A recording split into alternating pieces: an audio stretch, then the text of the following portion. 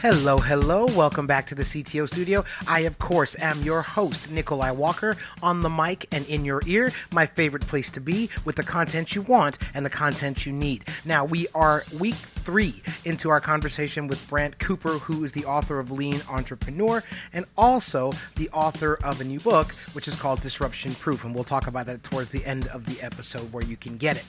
Now, Etienne I'm going to hand the mic over to him. He's going to take over because we are right in the middle of a conversation about patenting strategy and the research that E has done. Etienne, ready? Here we go, brother. One of the most prevalent things that came out of that was not the new and usefulness of ideas and patented ideas. Obviously, you can't really patent code. You can copyright the code, but what really came out of that to me was what culture do you have in place in your organization to help surface and empower the ideas of the many in your organization?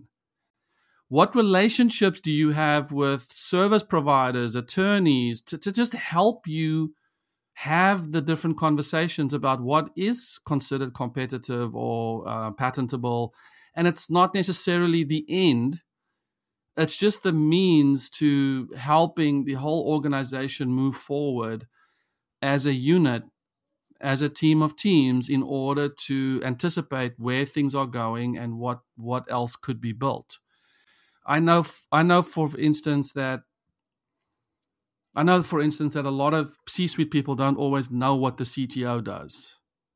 But likewise, a lot of what the engineers are doing at the sort of grassroots level isn't always bubbling up to management. Hey, I found this really cool way to pipe the CSV into the XML that changes it. And then you think, but hey, hang on, we can open source that, or we can make that a package, and then we can build brand awareness like so many of these unicorn companies do. They have a whole developer side that's just focused on developer advocacy through putting tools out there. And that ultimately contributes to your competitive advantage when you can hire amazing people and attract them to your company. So it's such a complex system. Well, think about that, though. Think about so the engineering team throws over to the marketing team, hey, we've got this really cool stuff here and we can, launch this whole developer network, and marketing's just going to be like, what? Where is this coming from? I mean, so I think that your primary point there that is the communications flow. And so this is where the agile movement really kind of has failed in my estimation. And it's really because it is only in R&D or engineering in any real way.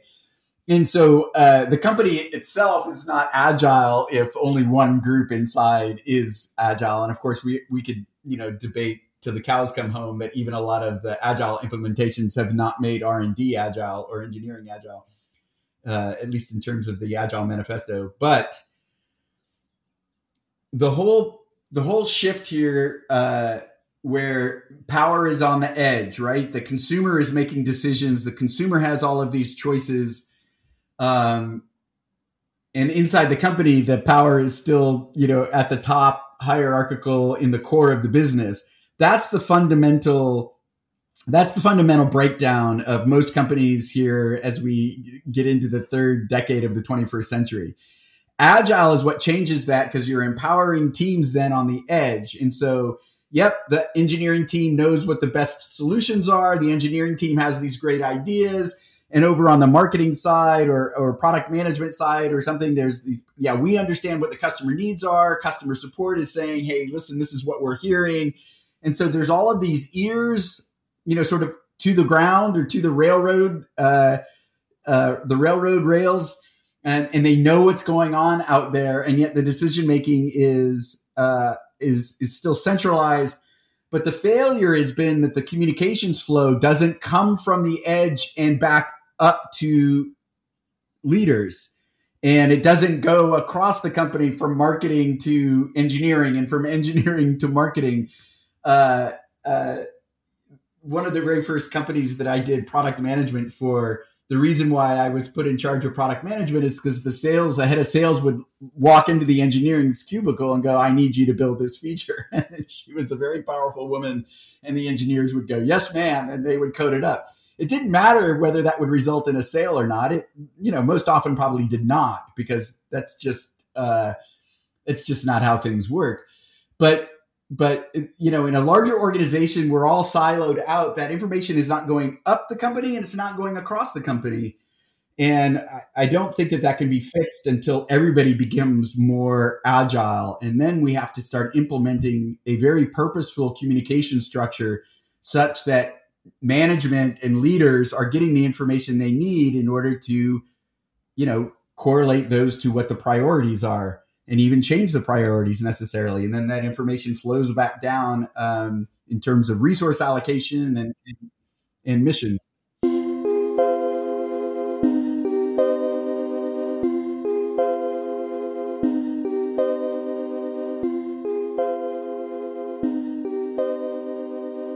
What a strange world to imagine, where the edge is empowered to change the sprint. I mean, to me, the big flashing word there that has got some broken letters in it, it's kind of hanging skew, is over the dive bar in maybe the Family Guy, is trust. Like, it's you have to really trust your people to not screw things up, and even if they do, to see that as a learning. Yeah. So how do we change that? I mean, I think that's right. I think that what's interesting to me is that middle management is put into this tight squeeze where they're supposed to be managing these agile teams. And so they're producing all of the information, and yet the leaders haven't changed the way they manage. And so they get top-down pressure to do things this old way, and they get this bottom-up.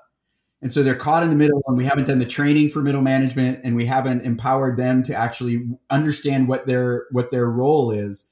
And I think that's the next big thing here, is we're really going to start focusing on the skills and whatnot that middle management needs. And have we locked ourselves into an agile engineering process that then gets wiped out?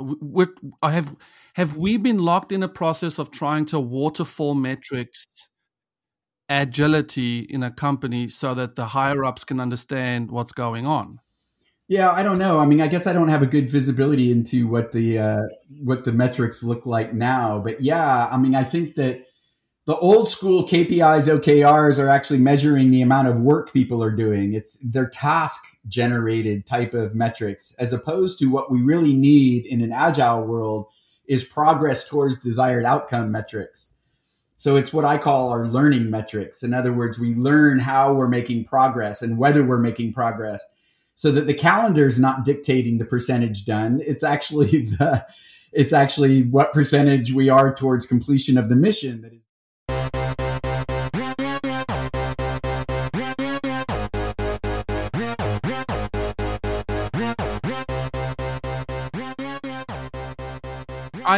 I completely agree with you, but isn't that where the unstoppable force meets the immovable object, which is agility and sprint planning says we have capacity. We want everyone to be creative. We want people to manage themselves. And we're going to do stand-ups to just kind of find out how we can unblock each other. But let's make sure we time box. I'm all for time boxing so that you can see, hey, I think I can do this in 2 weeks, not from a deadline point of view, but from a somewhat mini estimation point of view, to help everyone sort of work together. But then you end up in a larger system where the CTO is being asked, well, when can we release this product? And that's not necessarily an unfair question, but it's two different paradigms. Yeah, I think it's true when there's a new product launch, but in terms of existing products, you're hopefully streamlining, getting things out and tested with real customers as quickly as possible. I think for new releases, I don't know. I guess I think that we need to get away from the whole launch idea. I think the product launch is dead. I think it's bullshit. And I think that it's been actually not true for ages. And I think it's still just it's old school project management. It's not really product management. Version 5.1, version 5.2. That's all managing by calendar. It's not managing by percentage done. So I remember, well, I was just going to say that, I, as a product manager and head of product management and marketing and business development for a startup back in the early aughts, we launched a hardware platform. This was old school, traditional. We were in there negotiating with engineers about what we're going to fit in there and what bugs are going to be fixed. And we had a launch date, and we launched the product, and it was horrible. It was just, the product wasn't done, and customers immediately found all sorts of problems. And so what we did is we just chilled. We just kind of like worked with those early adopters that had, bought the product, and we iterated on the product for the next 6 months until we had what was then a pretty solid shippable version. And then we start the marketing and the sales of it.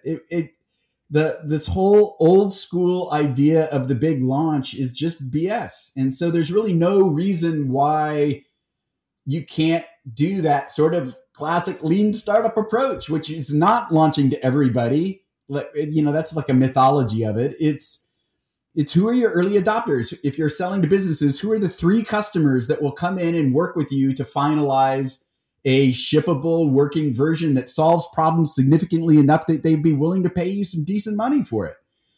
And then once you've done that with a handful of customers, now you can start rolling out the marketing plans and the selling plans and all the rest. The big launch doesn't help you. It's just BS. So we need to stop doing it. That solves your problem, because what we're measuring is progress towards a minimum viable product. And we don't know what's viable until it's out in the market to some degree.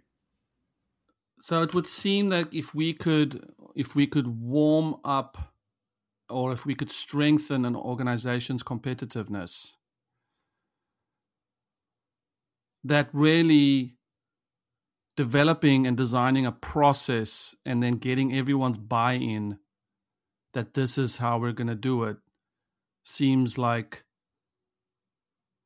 about the process, like you just described sort of offhand. Like, listen, it's not about releasing to everybody. It's not about massive marketing campaigns behind a version, promising, the goose that lays the golden egg. It's you're in a constant, in a process, and this is where I think the trust will come back. Is if there's a process that is empowered to quickly and effectively take it from the edges idea into the market, bounce back into the market, bounce back, and there's a process that everyone can trust, then you can try anything always, because there's a sense that we know how to deal with the neckbeards, DevOps dudes idea that no one wants to listen to, but he may have a really incredible idea that needs to be tried out.